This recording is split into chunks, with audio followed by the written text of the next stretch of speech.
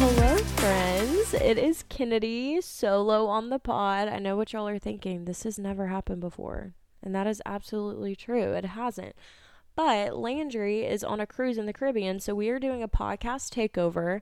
And we are just going to be kind of doing an extension of what we talked about prior, which was heartbreak. And we kind of want to make this a series, but basically today I just wanted to talk a little bit more about Exodus. I know I mentioned it in the last podcast, but I kind of wanted to dive more in depth into it because that story was so pivotal for me in that time period, that heartbreak season. And it's honestly so special to me because the Lord directly told me to read it. So when I was, I think it was a few weeks after all of that happened and my relationship ended, I was just obviously, as one is, very confused and, asking God why. And I was just very uncertain and very unsure. Like, God, where are you taking me now? So what is this supposed to look like?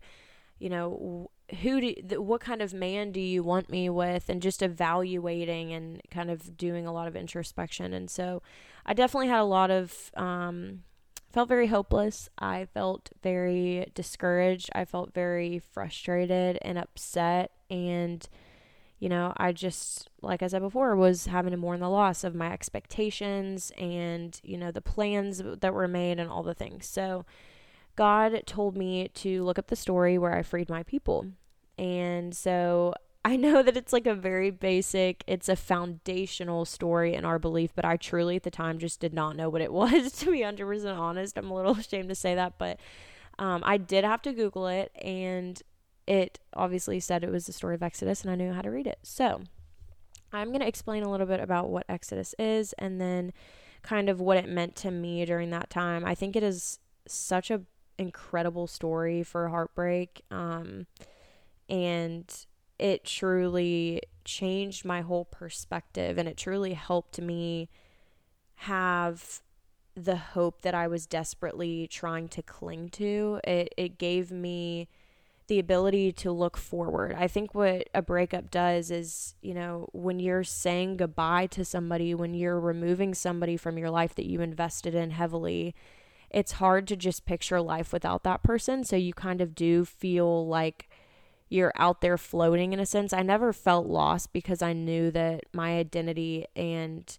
everything always abided in the Lord, but I think it still, it was just so many unknowns and so many unanswered questions and unmet expectations and everything like that. So this story really helped me, like I said, just continue day by day moving forward instead of going backward. And I think that's so important in a healing process. And it really honestly kept me accountable. It kept my eyes on something above. It kept my perspective in an not an earthly. It kept my perspective in a heavenly perspective, which I was desperate for at the time. I was desperate for some sort of spiritual guidance. Like, the things of this world were not enough. I didn't want to fill my pain with anything else. I didn't want to have other guys help me heal or have other guys distract me. I didn't want to go out and party and drink a lot and do all those things because I knew that that was just going to bring temporary satisfaction. And I so badly wanted to put in the work to heal and be better and really just honestly meet the person that God had for me. That's really what I was thinking of during that whole period. It was, yes, obviously getting better and healing from everything, but also preparing my heart for my husband, because I knew at the time, obviously, which is why I separated myself from that relationship, that was not the guy that I had just dated. So it's the story of Exodus. If you've never heard it before, I'll give a brief synopsis. So basically it is about God freeing his people, the Israelites, from the hands of Pharaoh, which was a evil tyrant leader in Egypt at the time.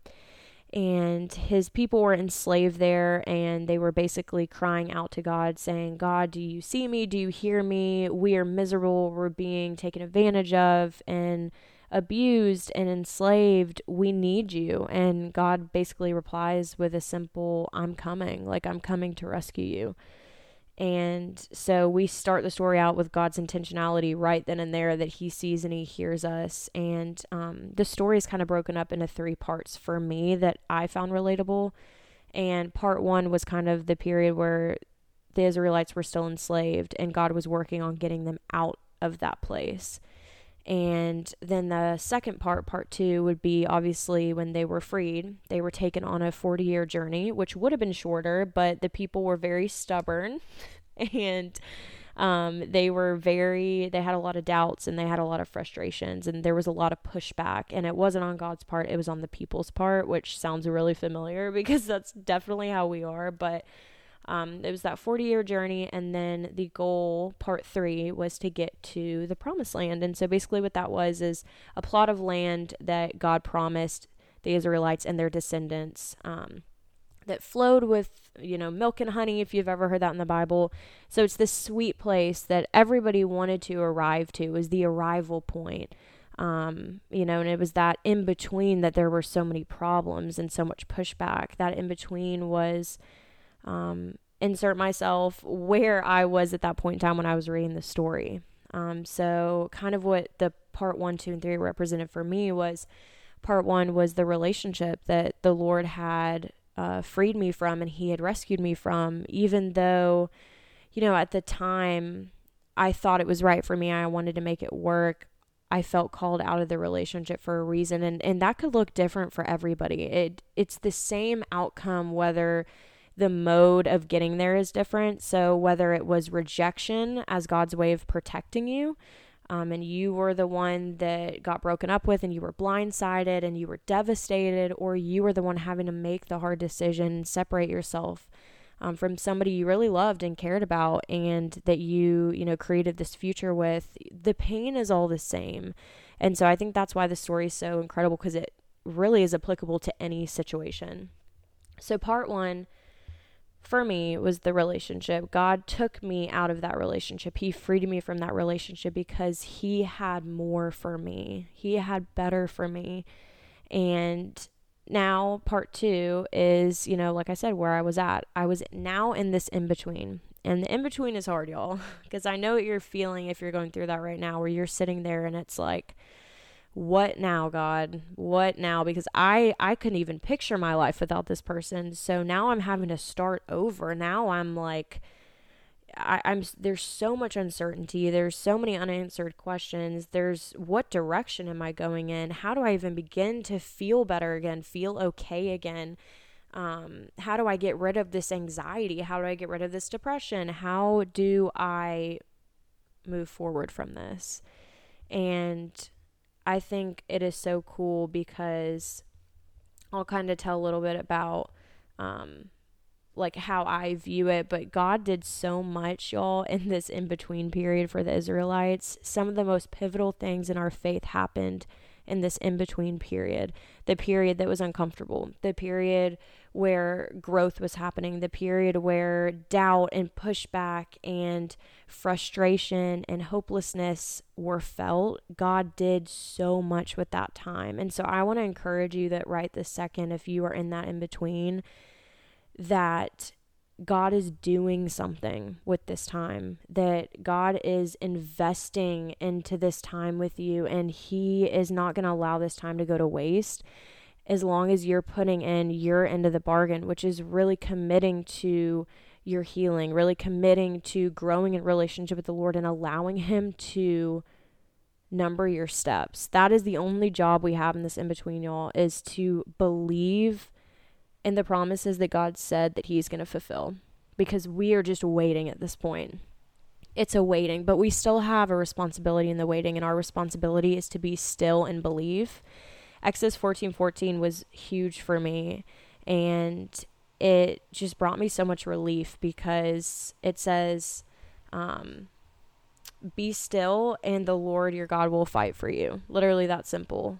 God's just asking us to just believe that he is enough, Believe that he will bring you healing, and believe that he will not allow you to be in this place of misery and heartbrokenness forever, that he is bringing you to a better place. He is bringing you out of that to the promised land. If you will just continue to look forward and continue to put your hope and your faith in the fact that God is working every single day, even when you don't feel like it, that is where the power and the Holy Spirit moves. That's where the power happens. And like I said, some of the biggest things were done during this period, like the 10 Commandments and the parting of the Red Sea and the tabernacle. Like, God was showing the Israelites, look at everything I'm doing for you. Look, I am here. I'm guiding you. I'm protecting you.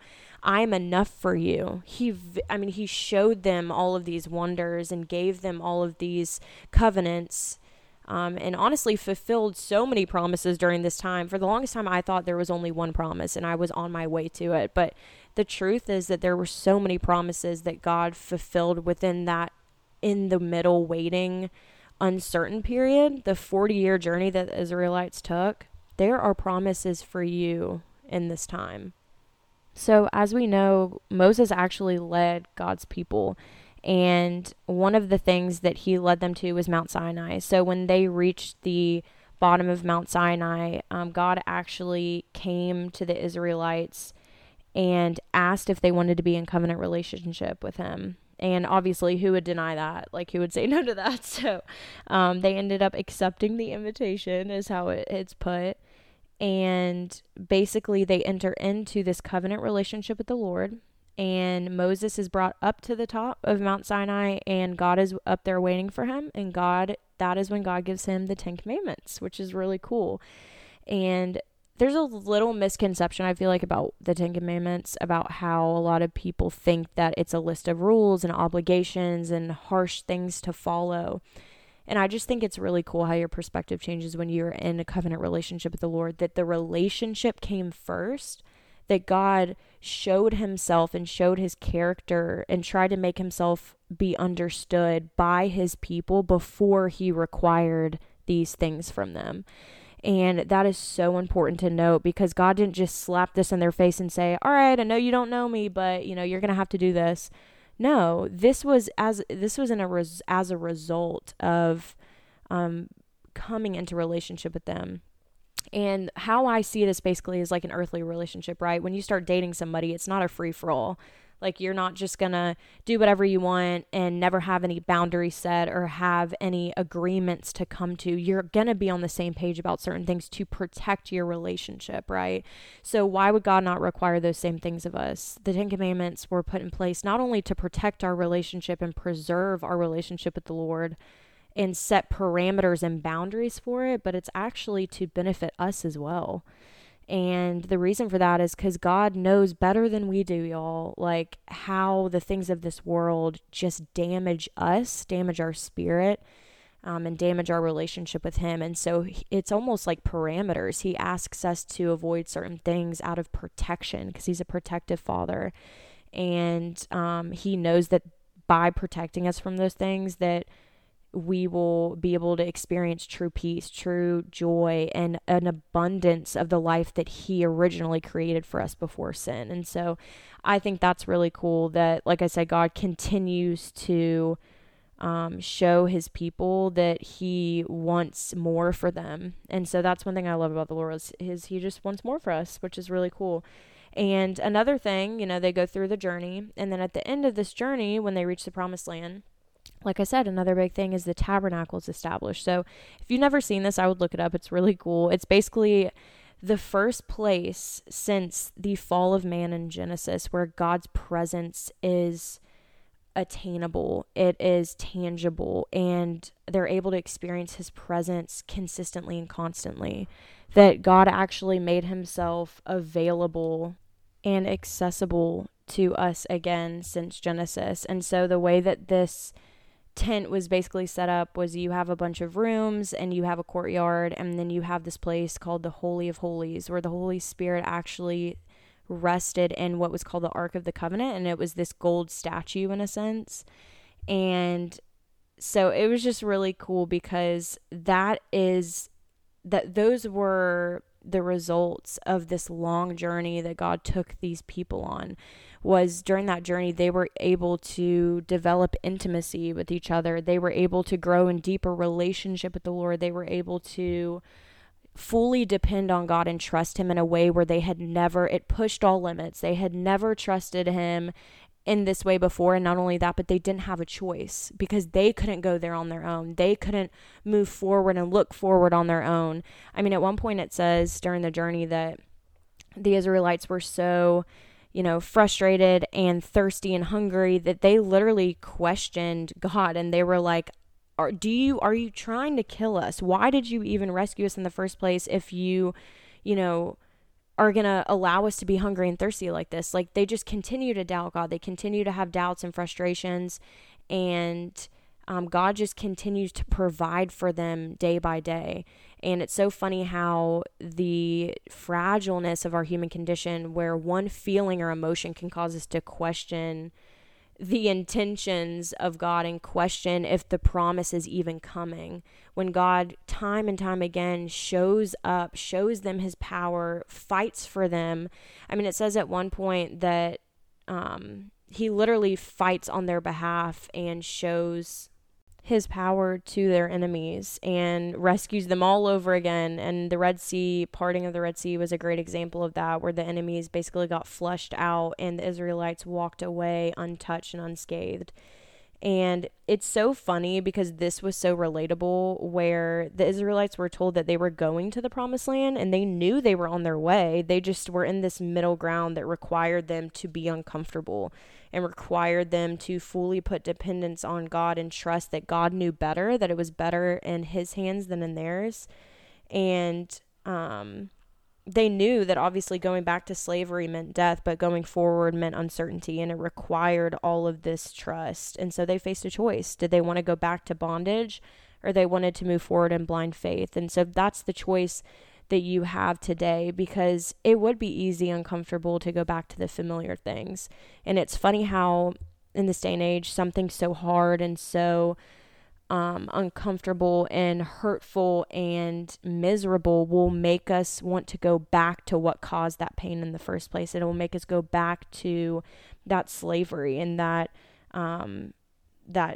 encapturement. And it's just so funny because our fear of the unknown, like I said, will cause us to even postpone the promise and question God's intentions. And going back just looks like I said, going back to that relationship that was harmful and that was not what God has for you. And I just encourage you right now that if that is you, that he wants you to continue to move forward day by day in faith and make those steps. And he is going to show up for you every single day and provide for every need that you have.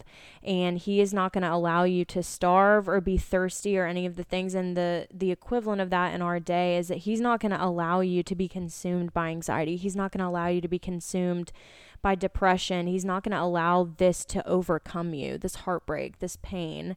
And if you made the hard decision or you were put in a season of singleness on your own, just know that the promise is coming and that God is revealing and restoring and healing you along the way. And he's not going to leave you in this place, that you are continuing to move forward with him if you continue to look forward. And the biggest takeaway for me was that I just needed an anchor. I needed something to believe in and anchor my feelings and emotions that fluctuated so much to. And I had to remember that even though I have fluctuating human emotions, that he was present every day regardless of how I felt, that his glory was revealed through that time of healing, through that process and that journey. And that the goal was really all to develop deeper intimacy with him. That's what God wanted to do during that time. Where I was able to learn more about the Lord and who he is as a provider and a leader and a protector, and just continue to be so desperate and dependent on him. And it grew our relationship in ways that I cannot even explain to you. When I had to give up my expectations and my plans and lay my anxiety down at his feet and my doubt down at his feet, my disbelief down at his feet. That was when God's Spirit was able to do the most, when I believed that he would come through for me, when I believed that it was so much better with him than it was with me, because God's specialty is healing. His specialty is restoration. That's what he does best. And I was having to depend on him every single day for the strength I needed to continue looking forward and not going back. It says that in Exodus 15, it says, "The Lord is my strength and my song, and he has given me victory over my enemies. This is my God, and I will praise him. My father's God, and I will exalt him. The Lord is a warrior. Yahweh is his name."